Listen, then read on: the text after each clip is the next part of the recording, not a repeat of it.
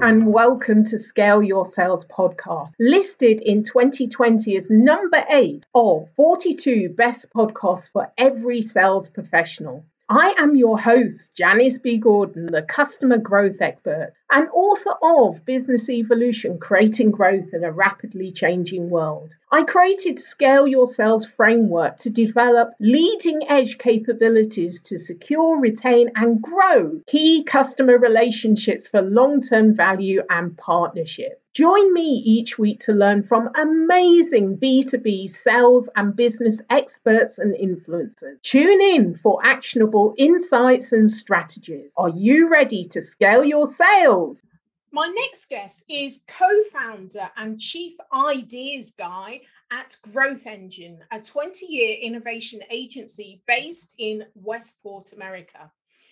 He has adapted a wide variety of creative thinking techniques to improve the selling experience and ultimately increase the success rate.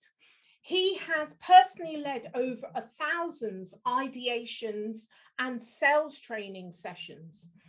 He is also author of 3 seminal works in the field of creative thinking, including Idea Stormers and 21 Days to a Big Idea.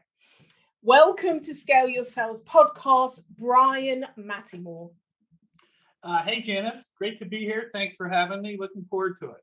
I'm looking forward to talking to you because I know that you have a great way of like a lens to sales that's very much more customer centric. So that's really what I want to get into. But first, you said that you have a proven, empirical, validated creative thinking process to increase sales. So perhaps we ought to start there. Yeah, I mean, we use a whole bunch of creative techniques, literally dozens, to help improve the chances of making a sale.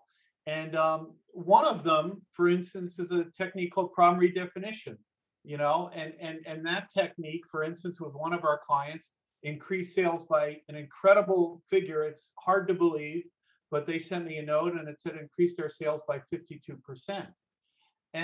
And this is, if your listeners are interested, it's a very simple technique. In this case, they sell life insurance to Catholics. It's a long story. It's kind of weird, but anyway, that's what they do. And I picked that one because what's harder than selling life insurance, but even harder than that, to a specific target market? They only sell to Catholics, to your point about customer focus. And so the problem redefinition technique is you take the subject, verb, and object and redefine those. So how do we, is normally the sales guy, but maybe it's the admin, maybe it's the board member. You come up with a column of those. Sell could be co-promote, co-market, advertise, whatever. And then to whom? To Catholics. Well, is a Catholic a Catholic a Catholic? Well, no. I mean, you could have, lapsed Catholics. You could have Hispanic Catholics, grandparent Catholics, etc. So you come up with all these columns. You start combining them, right? So how do we get an ad to co-promote our services to grandparents? And all of a sudden, you literally have thousands of different ways to rethink about what you're selling, how you're selling it, and to whom. Wow. I mean, it's such a simple process, but I think that we often go from problem to solution, and there's so much in between, but our brain automatically wants to find a solution. So it's like it's the only solution. And it's only when you really start to break it down, you realize there's 1,000 different options there. Yeah, I mean, some of our clients have 20 in each column, right? So that's 8,000 different ways to redefine your challenge. And that's what all our work is about. To your point, it's about getting people to open up to new possibilities and new ways of thinking. Because frankly, it's hard. It's like, oh my gosh, I got to go call the same guy again with the same message. I want to shoot myself, right? And so this creates energy and excitement. And of course, it's work. You got to do the work. But beyond that, it really does work, is the point. I'm interested, what was your path into creative thinking? Well, I grew up in an entrepreneurial household, right? My dad had started a division of Time Incorporated, became the second largest research firm in the nation. So I grew up in an environment of ideas, and I really was trying to understand, well, where did that idea come from? How do you get that idea? So my life's work and mission is to now popularize the structure of creativity. And I've spent the last 40 or 50 or whatever the number is, years thinking about that and inventing new processes to do that. That's to me the greatest fun, is inventing these new processes. So the idea of inventing these processes is so that other people can follow that path. Yes. Yeah, I mean, a good example of that, because we're talking about sales here, and of course we work in all areas, but specifically in sales, we were working with Unilever, I can mention it, and their R&D scientists internally were having trouble selling their ideas to marketing, right? So this is an internal sales challenge. And we wound up creating a technique we called the billboard technique. Very simple. You list the benefits of your idea. If it's a molecule, what are the benefits? What's an accompanying visual, and what's the reason to believe? And you create a billboard, and you have that billboard. You bring that over to marketing, and all of a sudden, marketing understands. You're not talking about molecules. You're talking about benefits to consumer. And it's a very simple example. I wrote an article in Fast Company. If anybody wants to search that, I love that magazine. Yeah, they can search my name, and it's the billboard technique or Brian Matamore, whatever. So, but the point is, that's a very simple process for making sure you're thinking about what benefits versus features. And so that obviously is one of the major tenets and keys to sales, right? Yeah, absolutely. And you'll often find technical people are thrown in to have to sell.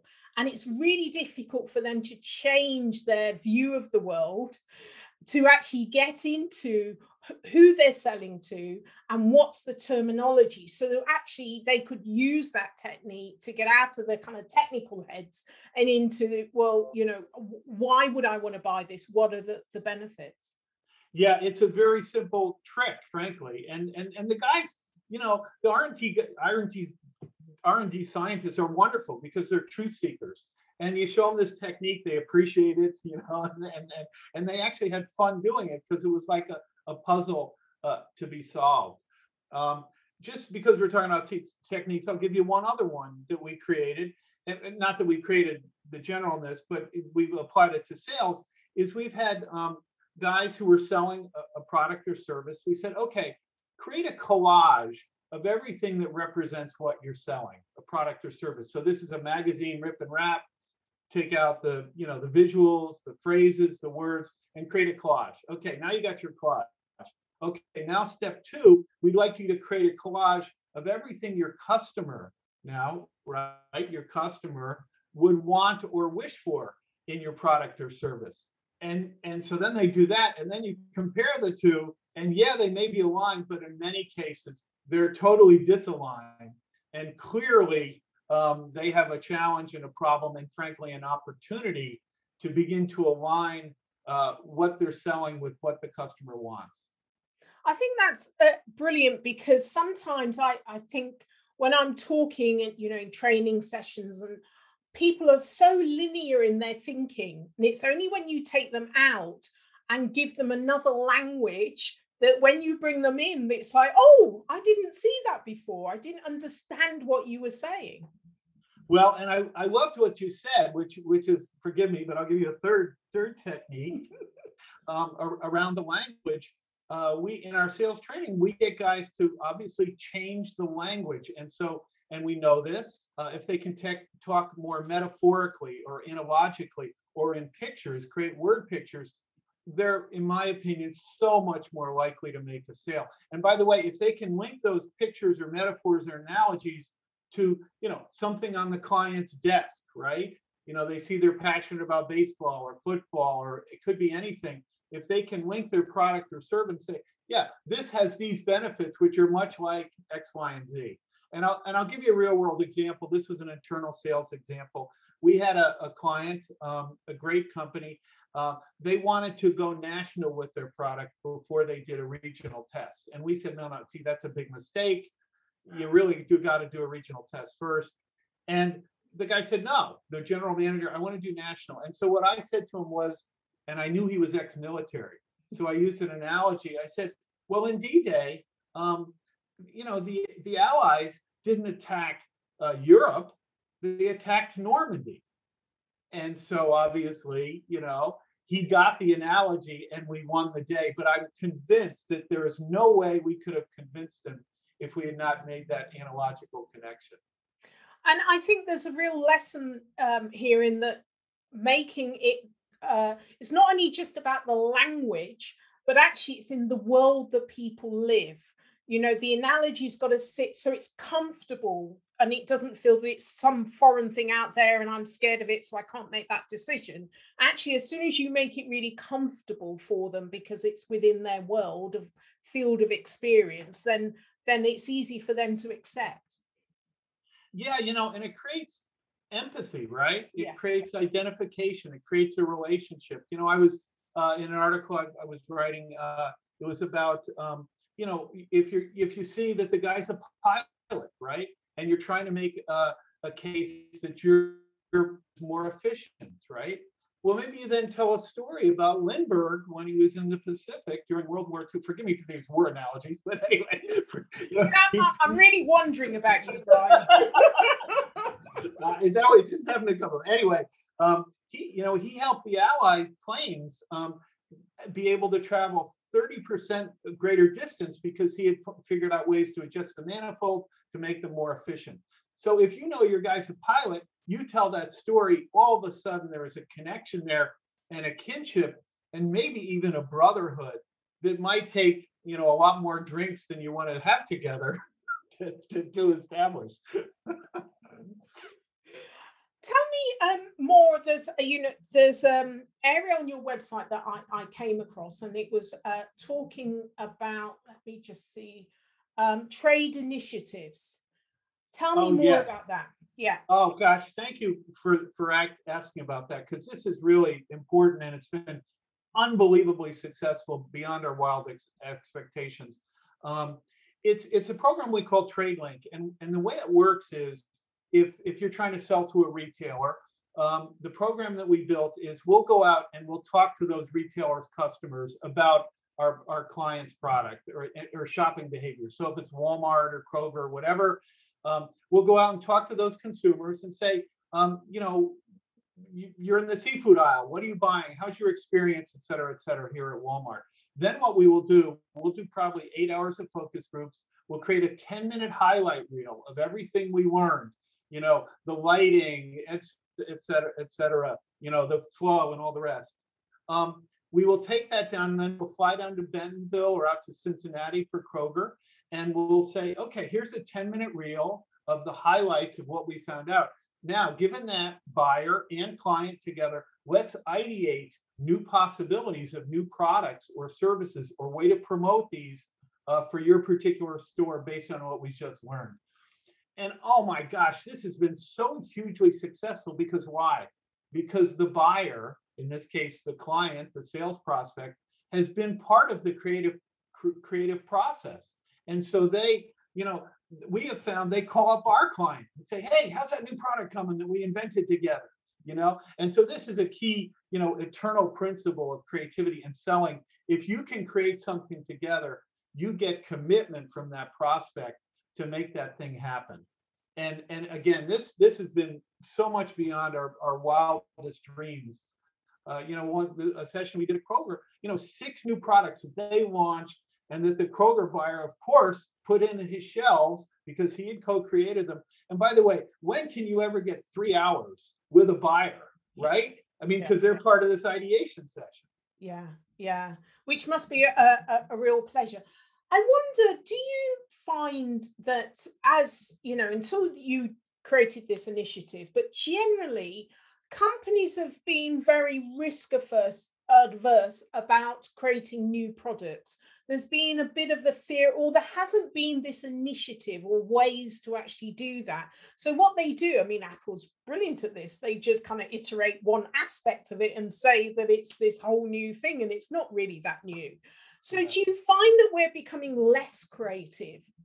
Well, I think in the pandemic, certainly we saw, a pulling back because everybody had to figure out, well, how do we do a better job in our current distribution networks? Our supply chains are screwed up. We can't get our shipments from China, on and on and on.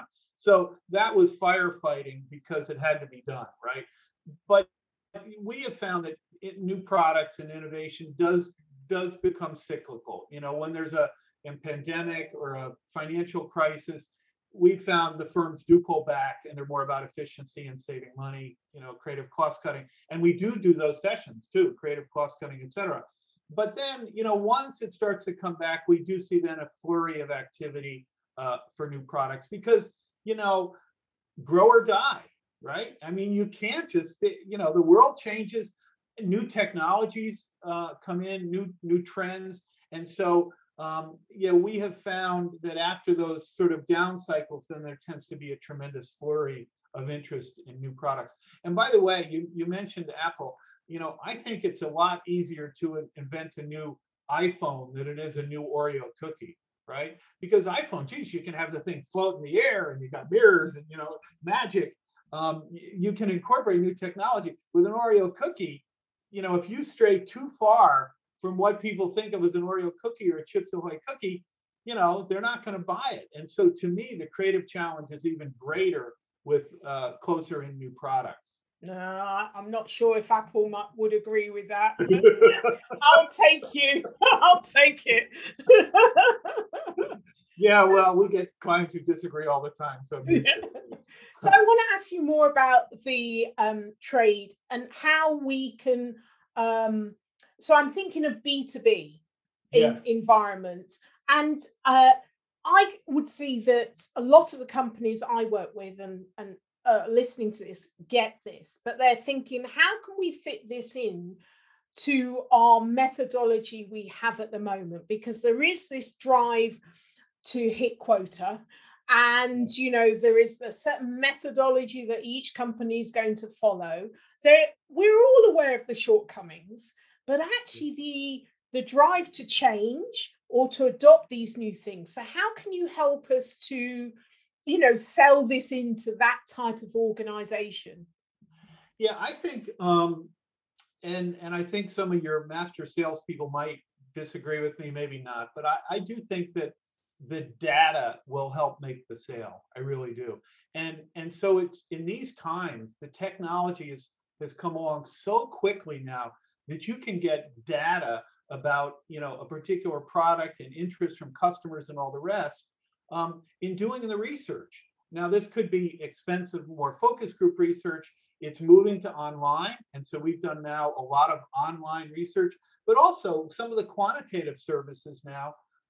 You can, for very little money, you can find the customers you want to talk to. You can ask them questions, and then, you can go to your client and say, we've just done research on your particular product, and maybe you spend $500 or $1,000. It's relatively inexpensive. We've researched your particular product, and we have discovered X, Y, and Z. You're telling me that the guy's not going to want to see that? It's like with Walmart and Kroger and Home Depot and CVS, all these U.S. Retailers. You go to them and said, we just spent X number of dollars on research on your particular customers or consumers. They can't wait to see you, right? And so I do think there's a huge opportunity now because the cost of research has dropped so dramatically for B2B people to do very quick surveys. There's a company in the U.S. I'm not related to them, but I've used it. You can do a concept test. It's called IQ, the service. You can do a concept test, and we've done this. We put it out in the field, and we got the results back in 8 minutes. Wow! I'm not kidding. And it cost us $200 because it was like $1 a consumer to ask the question. I mean, come on, right? So my answer, my long, forgive me, overly long answer to your question is, get the data and get the research, and that'll help you make the sale, in my opinion. I think it's you're absolutely right. There is I can't remember whether it's Forrester's, did some research that said that now buyers only 17% of their time is used with sellers, and then if you divide that into the number of sellers that they meet with when you actually get them to meet, it's about 5%. So to find a solution in your whole day is about 5%. So sellers are saying it's so difficult to get in front of the buyers. Yes. But actually, this is an open door, really. If you're willing to do the work, as you've said, then there's no way that that buyer would want to turn. They just want to, even to discount it, they want to see what you've got. What opportunities have you found? Yeah, and I think two things. One is you can do the general research, and yeah, it might be specific to one customer, but frankly, it might be available for 10 different customers, so you can amortize the cost against those. The other thing that I would say that doesn't really cost you anything except for maybe your time is to do trend research, right?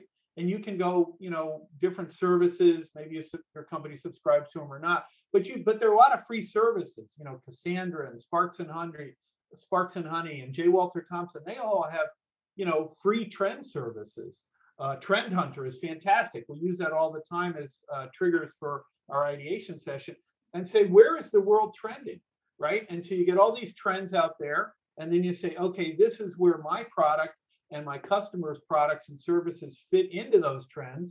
And so then you're going to the guy, to your prospect, not only with what you're selling, but what you could be selling, or something that's going to inspire him to say, oh my gosh, this salesperson has so many ideas. I got to see this person.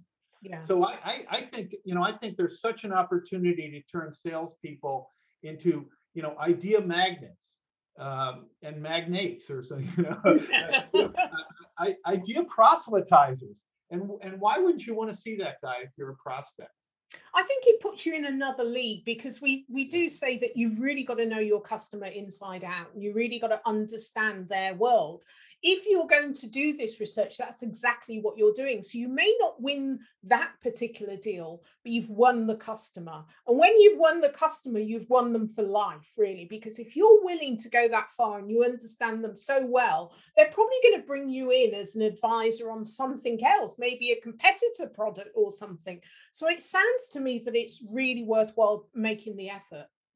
I love I absolutely love what you said. I wish I had said it that well, because don't worry, we'll have the recording, because I can't remember what I said. Because it's about building the relationship, and when you go in with a unique idea, you are unique, and also you're looking at solutions for the guy, right? And you have a position of authority in some sense, because nobody else has that. And I do think that there's no better way to build trust and empathy with a client than to be your go-to guy and say, oh, we're thinking of this thing. Oh, we got to talk to this guy. And all of a sudden you become not a person, forgive me, but you become a partner in future growth. I absolutely love that. I absolutely love that. I'm going to have to get you on again, because I know we've still got loads more to talk about, and I've really enjoyed this. But for now, let me ask you, if you're on a desert island on your own, what's the one thing? Now you're an ideas man, you're very creative, so I know this is going to be really hard. What's the one thing you would take on the island with you? Well, besides seeds for fruit and plants and stuff, we'll put that aside, right? Well, assuming there's enough to eat on the island and to survive. For me, it would have to be an iPhone with that could be powered, so I could listen to literally the 1,000 Audible books that I have, the audio books. So it would have to be that. And also Kindle books. It would have to be that. I mean, because that's the opportunity to learn forever, and so therefore I'd be happy. Brilliant. I'm also curious as to who is your hero or shero, Brian? I guess it would have to be Edison. I mean, I've read a lot of what he's written. I've talked to the guys that run the Edison project in New Jersey, looking at all his notes. I've interviewed his grandkids. I know a lot about even the family and his creative process. So I so admire.